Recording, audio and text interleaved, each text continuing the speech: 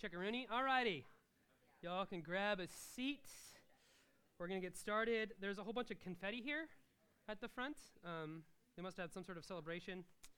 But it does feel like a party ending. The sermon series has been really fun to go through.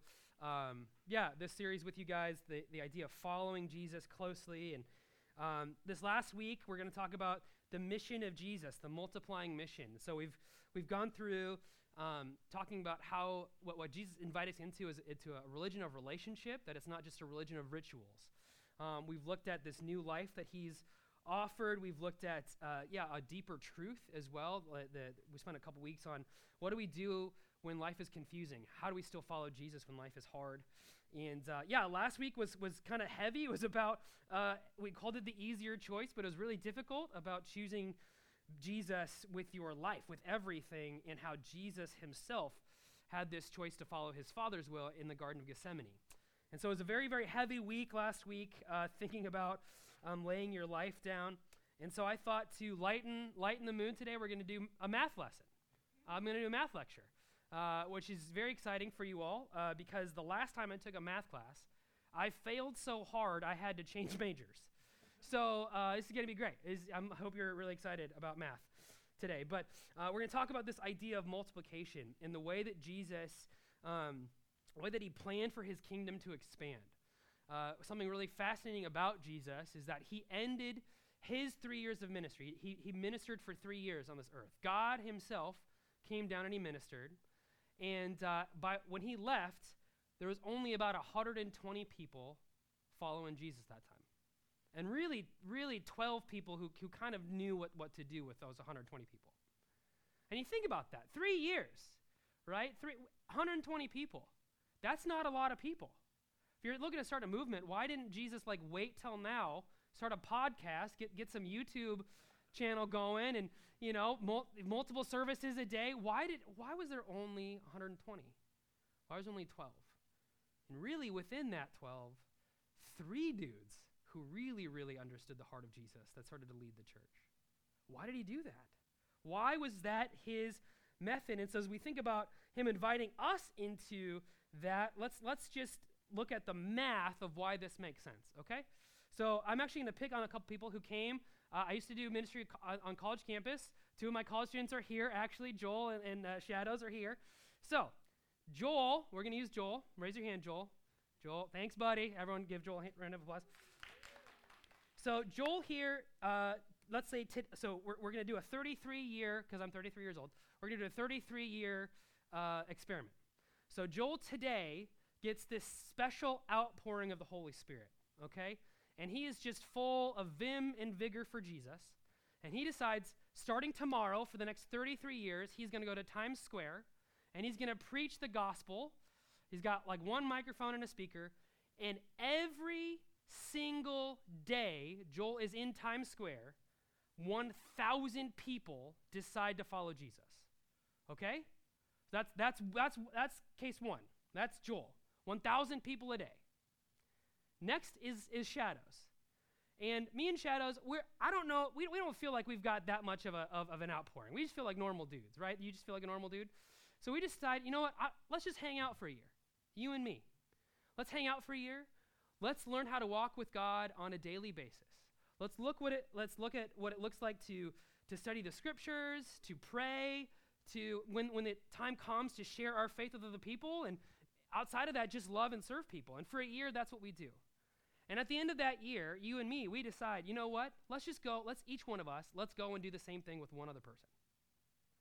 Let's just have them pass it on. So we start on a journey of times 1 a year, times 2 a year. Okay, this is what Joel does after 33 years. 33 years, Joel has led 12,045,000 people to Christ. Attaboy, let's give Joel a round of applause. That's pretty great, right? 33 years, that's amazing. That's a little bit more than Manhattan, a little bit more than New York City. Well, yeah, New Jersey's in there. Shadows and I. This is our impact after 33 years. 589,934,592. That's the difference between addition and multiplication.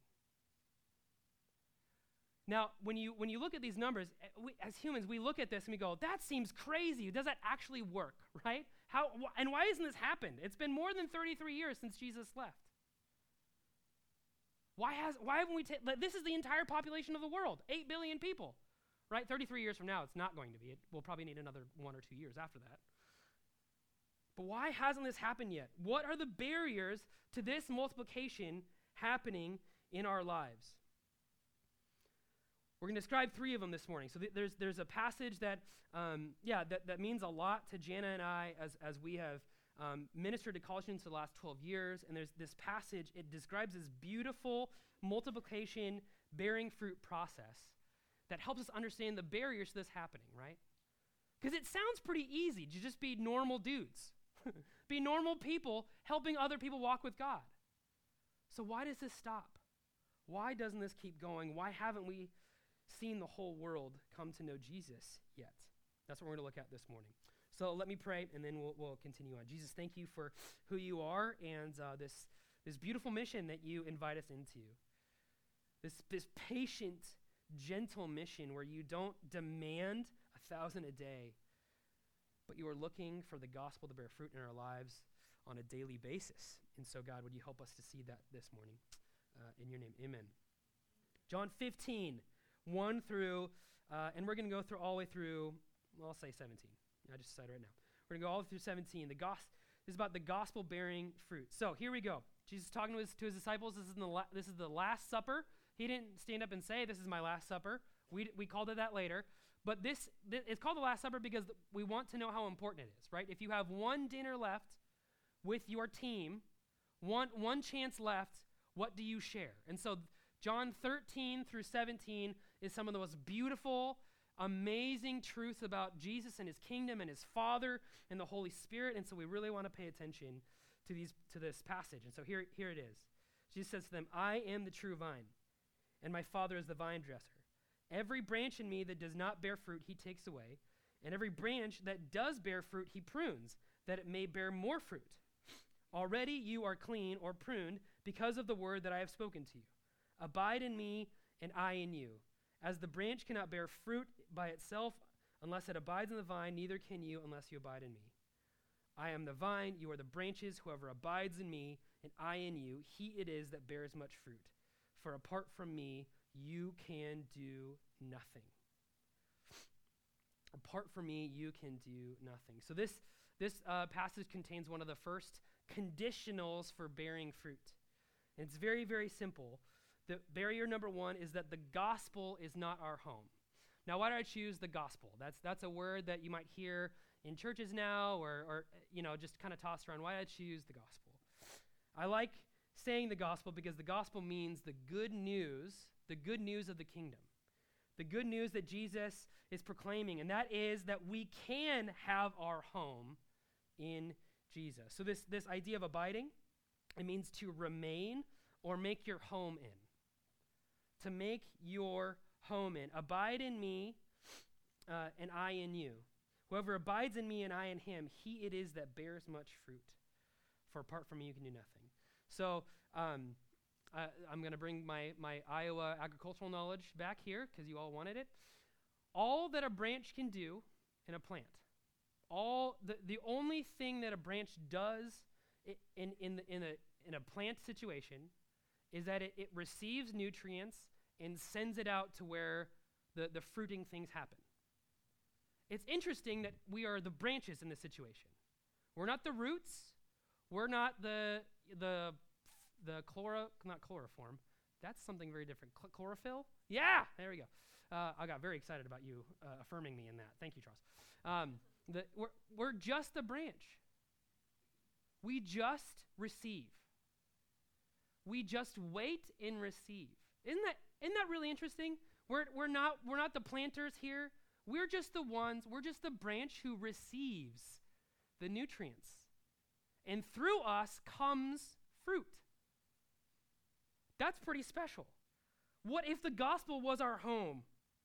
What if the good news of Jesus, the relationship that we have with him, this redemptive outlook that we talked about, this life of compassion and mercy, what if that was our home? Let me be more specific. What if your first consultation when life is difficult was the gospel? What if your first call when something doesn't make sense was God? What if your first reach out, what if the place that you chose to live and receive truth from was the gospel? What if you chose to make your home when your identity, when your value is under attack? What if the gospel was your first consultation? I am not who this person says I am. I am who God says I am. I am his child. I am his friend. I am in his kingdom. I am his forever. I am his eternally. What if the gospel was your home?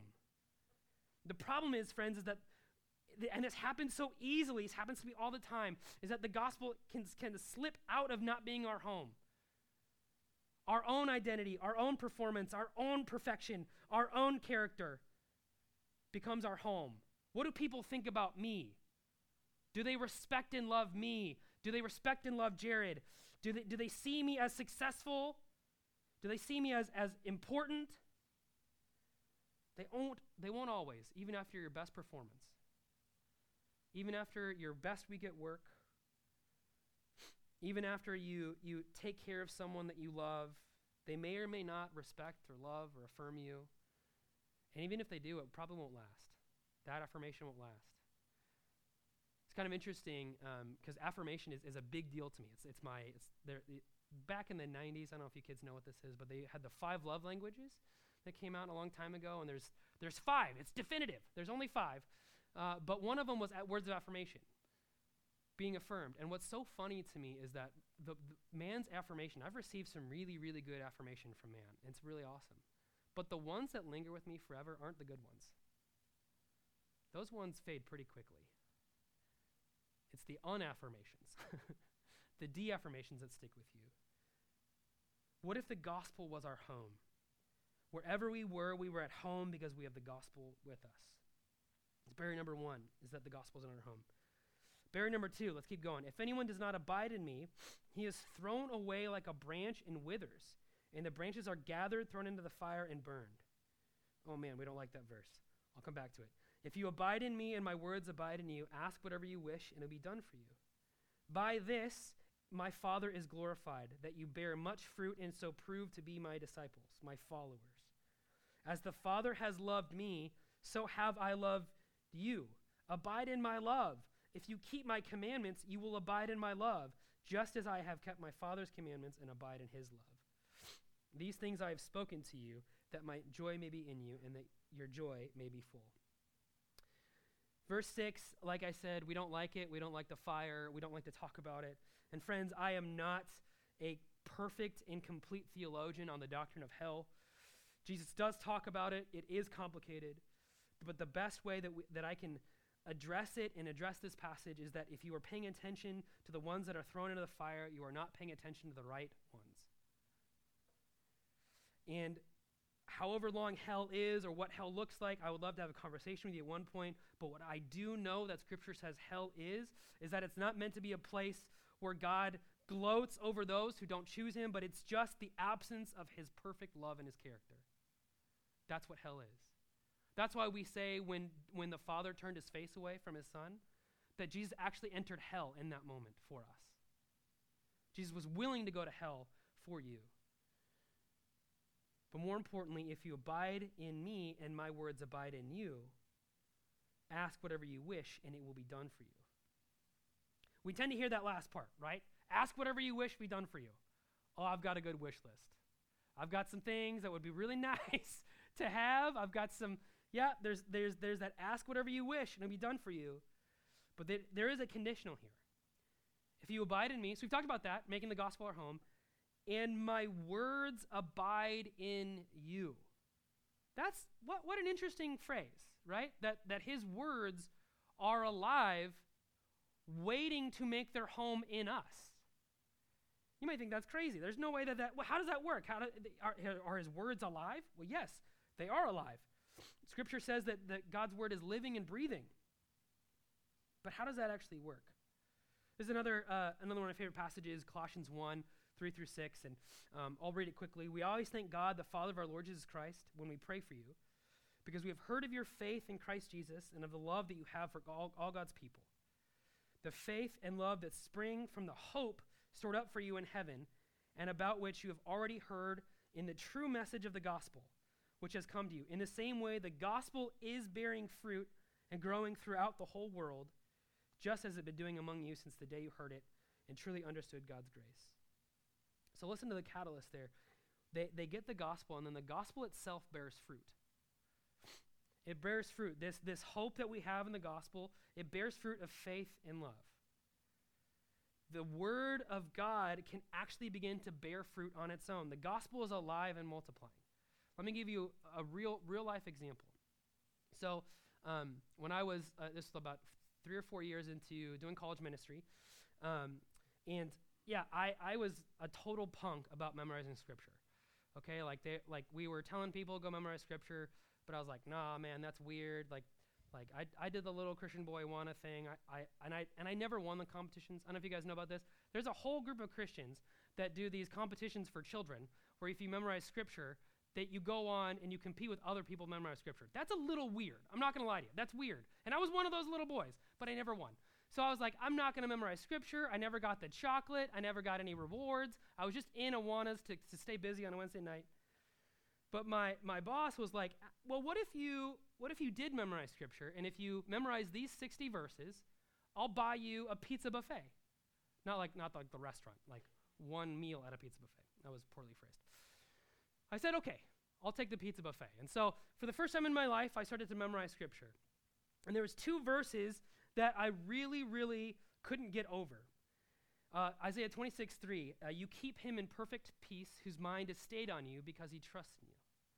You keep him in perfect peace whose mind is stayed on you because he trusts in you. And Isaiah 41:10, fear not, for I am with you. Be not dismayed, for I am your God.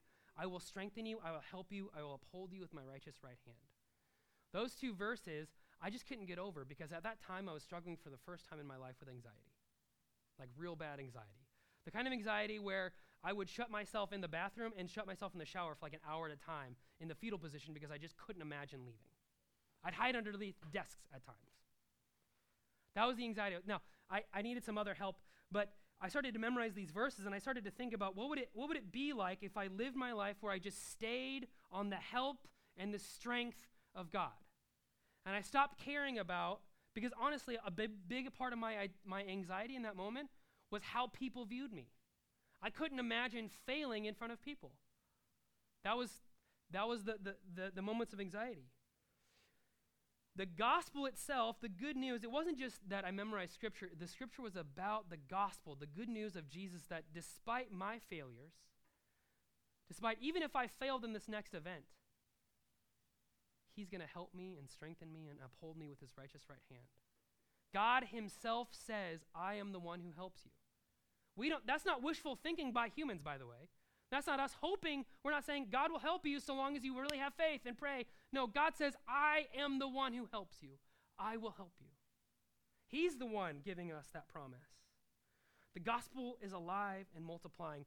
And so the second barrier is if the gospel is not at home in us.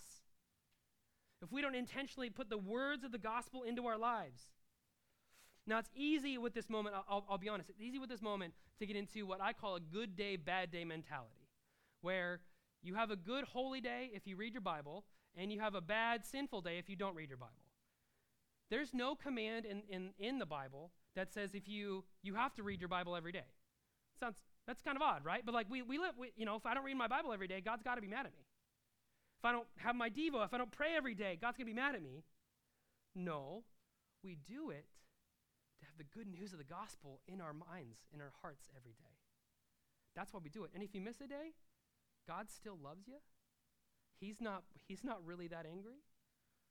He's not thinking, okay, well, I guess my grace is up for you today. You're going to have a bad day. That's why I talk about the gospel here, because the gospel is the full truth that Jesus died for you. And we talked about this last week, and he chose 12 people who betrayed him at the very end.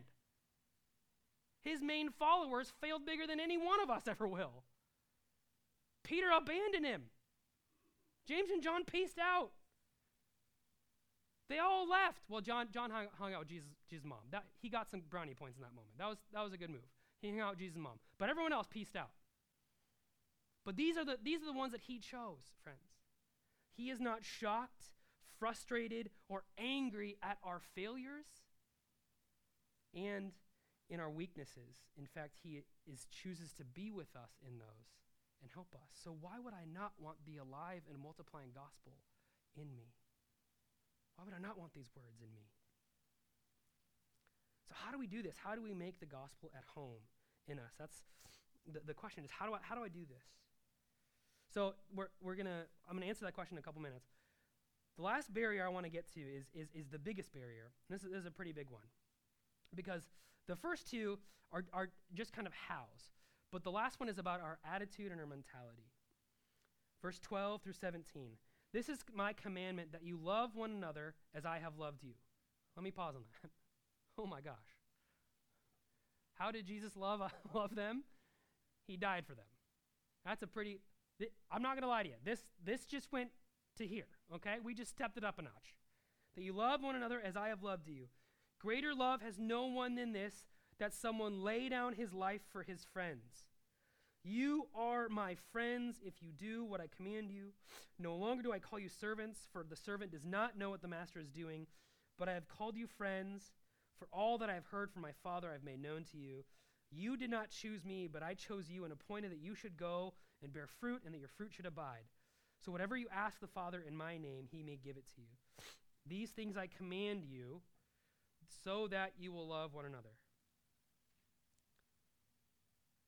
The biggest barrier is that the gospel is not amazing enough to us. Let me explain what I mean here. Jesus is God, and he chooses to call us friends.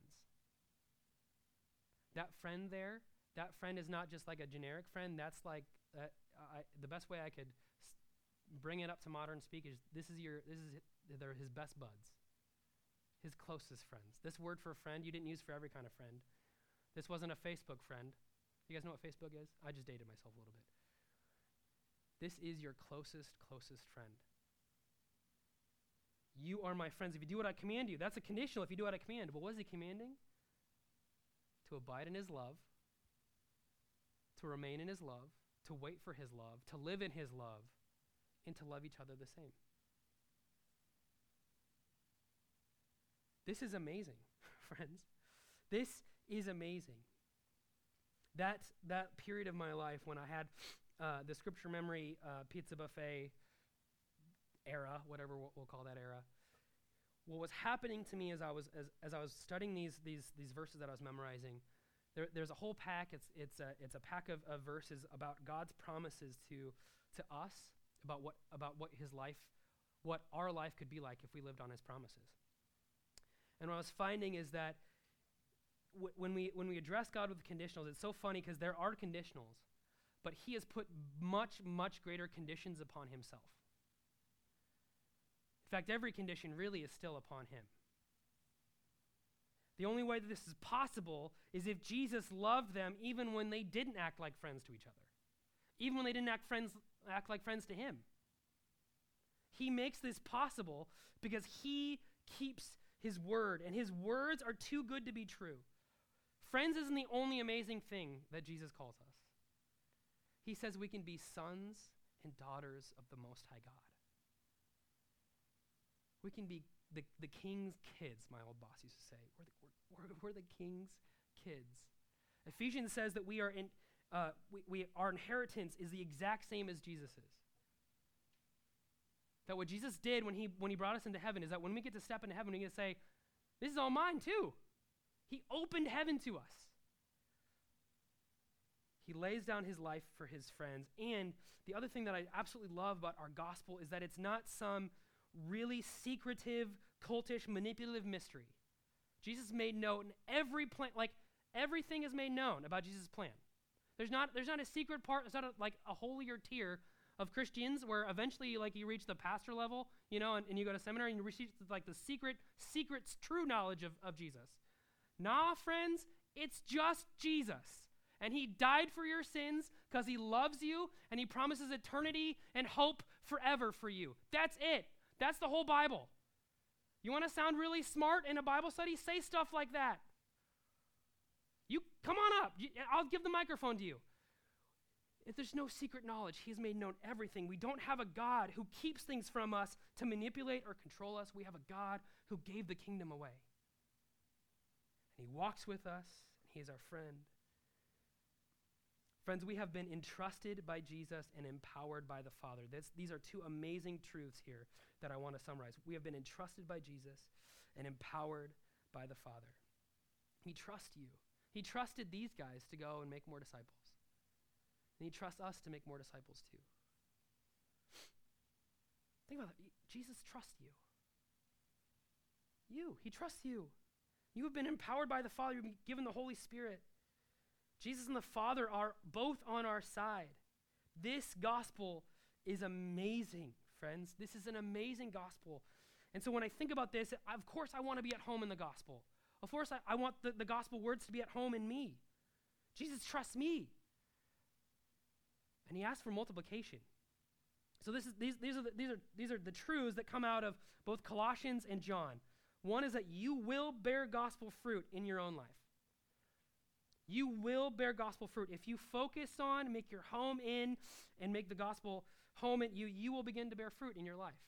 I've shared this anecdote previously of how there was a man who knew my wife and I when we were first married, and then he saw us again 5 years later. And the greatest compliment I ever received was from him. His affirmation has stuck. Is he said, "I can tell you're a much more patient and loving husband." Now, friends, I didn't go to a marriage class for those 5 years. I was in a ministry. I was with friends who just made the gospel our home. Because when you study grace and mercy, hope and love, the concepts of the gospel, you will begin to change.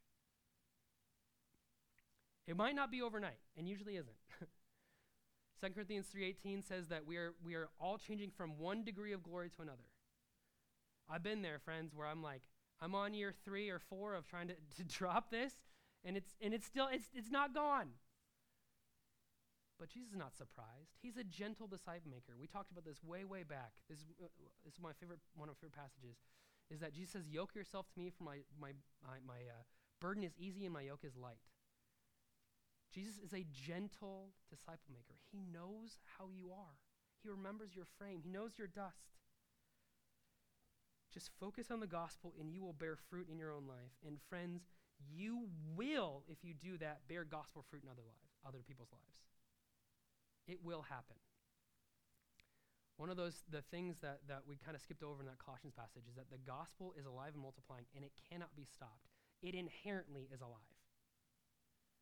You ever seen someone who really, really loves something I don't know, from 2012 to 2020, the Marvel series? There was Marvel evangelists, right? There were people who, if you didn't like Marvel, how could you not? And if you dared be like, "I like Christopher Nolan's films," "I don't care. There's not 20 of them." Okay, dude. Okay, it's fine. I'm glad that they're doing great, right? We love, there's a lot of things to love, and I'm not, I love them both, Marvel and DC, but when you begin to be in awe of the gospel in your life, it will spill out. Now again, I'm not talking about being a total, this word was, I'll date myself again, a Jesus freak. This was a 90s term. Being a total Jesus freak where someone tells you about how the weather is today and you're like, "Oh, glory be to God." And they're like, "Can we just have a normal conversation?" But I am talking about listening and learning and waiting for the opportunity to share the good news of the gospel in their lives. Give them some hope. Yeah, I know, our boss is really, really bad at being a boss. I'm sorry. But you know what? I think you're doing a great job. I see you, and I see your work. And you're valuable to me, not just as a coworker, but as a friend. I really like your company. Imagine having that wherewithal. I don't have that. Having that perspective, because you're so satisfied in the gospel for your own life, you're bearing it in other people's lives as well. This will happen. And friends, inversely though, if you want to see the gospel bear fruit in others' lives and it's not happening, you should think about, am I at home in the gospel myself? Right? Maybe, there's those of us who are trying to share the good news of Jesus with those around us, maybe our friends and our family, and it's just not happening. I don't know, maybe I'm just not in love with the gospel myself. Therefore, when I talk about it, this happens a lot. When you're not bearing the fruit of the gospel in your own life, when you're not focusing on the gospel in your own life, but you're trying to get other people to understand it, you resort to guilt and manipulation, right? Quick, easy fixes. Friends, the gospel will bear fruit, and we need to be patient with it. It will multiply. I think of the parable of the sower. This is I'm using all the agricultural stuff today. I promise you, I never worked, just because I'm from Nebraska, I never lived on a farm. I didn't hang out with animals all the time. I am a city slicker. But the parable of the sower, Jesus talks about how he sows seed, and it falls on 4 different soils. One of those soils, the seed gets taken away and immediately burned by Satan. The other 3, they start to grow. The 4th one is the one you're looking for. The 4th one grows and bears fruit 30, 60, 100-fold. But the other 2 start to grow as well. And what's so fascinating about this parable is I think sometimes when we hear it, I want to immediately be the 4th soil and not go through any suffering or pain or test or trial or growth in between. Like, I want to hear something and be like, okay, I read the Bible today about patience, and forever I will be a patient man. No, it takes time. And Jesus is not in a hurry. He wants you to make your home in him. Know him and let him know you. Let him know you. That part is really important. I think sometimes, for me at least, I just say, oh, God's sovereign, so he already knows what I'm going through. But I forget that, he really wants a relationship. Right? Imagine if I interacted with Jana that way. Jana knows me, we've been married. I don't need to tell her about anything that's been happening for the last, month. Because she just knows. She may know, but she still wants to hear it from me. Same with Jesus. He's very interested in your day. No, nothing is too small. That's what it means to make your home in him. It's the mundane, too. It's not just the big, it's the mundane. Make the gospel your home. Make the gospel's words at home in you. And just begin to sow the gospel in your life. And again, friends, with others, maybe is someone that God's laying on your heart, oh, I got to go talk to them right now. But more often than not, it's just, there's two things that I want you to there's 2 I words. I'm going to use 2 I words. It's invitation and initiation. It's invitation. Just invite them. And I don't just mean about church. I mean invite them into your home. That's a weird thing for New Yorkers to do, I found out, moving from Nebraska. It's like, why would you go home? There's restaurants. Invite them into your home. Invite them into your life. And then initiate. Ask questions about their life. You won't believe how quickly I got to the gospel with some of my baristas. They didn't even know that I was in ministry. You guys are like, yeah, you're in ministry. I didn't even break that out. I just be like, hey, how's your day? It was bad. Oh, I'm sorry it was bad. Can you tell me more? Oh, wow, you're actually asking. Yes, you told me it was a bad day. And then within minutes, I'm sharing the good news of Jesus with them. And I don't know what happened, but it was the gospel seed. Invite and initiate. Sow the gospel in your lives, friends. Be amazed by the gospel. This is the multiplying mission of Jesus. This is how we get to 8 billion. This is what we've been talking about before. And what I love about the journey that Jesus has us on is that it's a paradox, friends. You cannot sacrifice the relationship of Jesus for the mission. You can't. You can't fast track the mission. It has to be built off of a relationship with him, an ever-deepening relationship with him. You can't say at one point, I'm done with the gospel, and now I'm ready to go and lead, be Joel, and I'm going to go to Times Square and lead 1,000 to Christ every day. It has to be built off of the relationship with Jesus, but at the same time, he does invite us into a mission. There is a purpose to this life. There is a mission that we can begin to see others in a new light, in a redemptive light, where we hope that they find hope and joy in Jesus as well, and a hope that isn't built off of their own performance and identity, that they could find it in Jesus. It's both and. It's neither or. It's not neither or. So I want you to think about that. The question I asked a little bit earlier is, how can I make the gospel at home in me? I'm going to give you an actual minute of silence. 1 whole minute. I'm going to time it today. 1 minute of silence to think about this. This week, how can I make the gospel at home in me?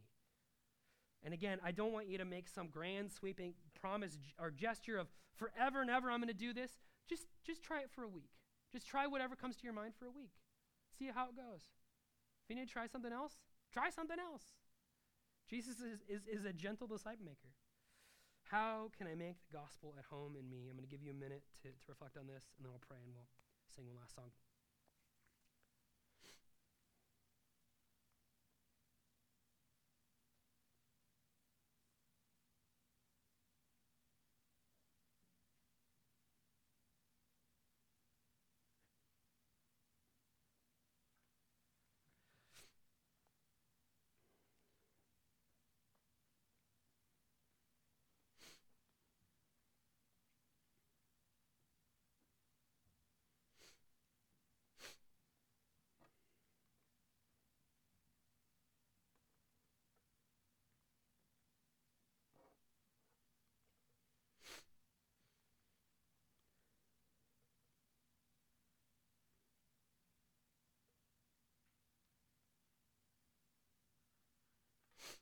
Jesus, thank you for the gospel, the good news of your death and resurrection, of the love that you have for all people. I think that you desire people to know you. You saw the crowds and you had compassion on them. That's the God that we worship. And God, we are in awe of you. Would you help us, Jesus, to make your gospel our home today and this week, that we would love your gospel, listen to your gospel. And God, we do pray that it would bear fruit in our lives, both in us and through us, that people would see the hope that we have and see the hope that we have that's beyond everything in this world and has hope for some of the things in this world. And would ask and would want to know where they can get this gospel as well. God, thank you for what you've invited us into, this relationship and this mission. We love you. In your name, amen.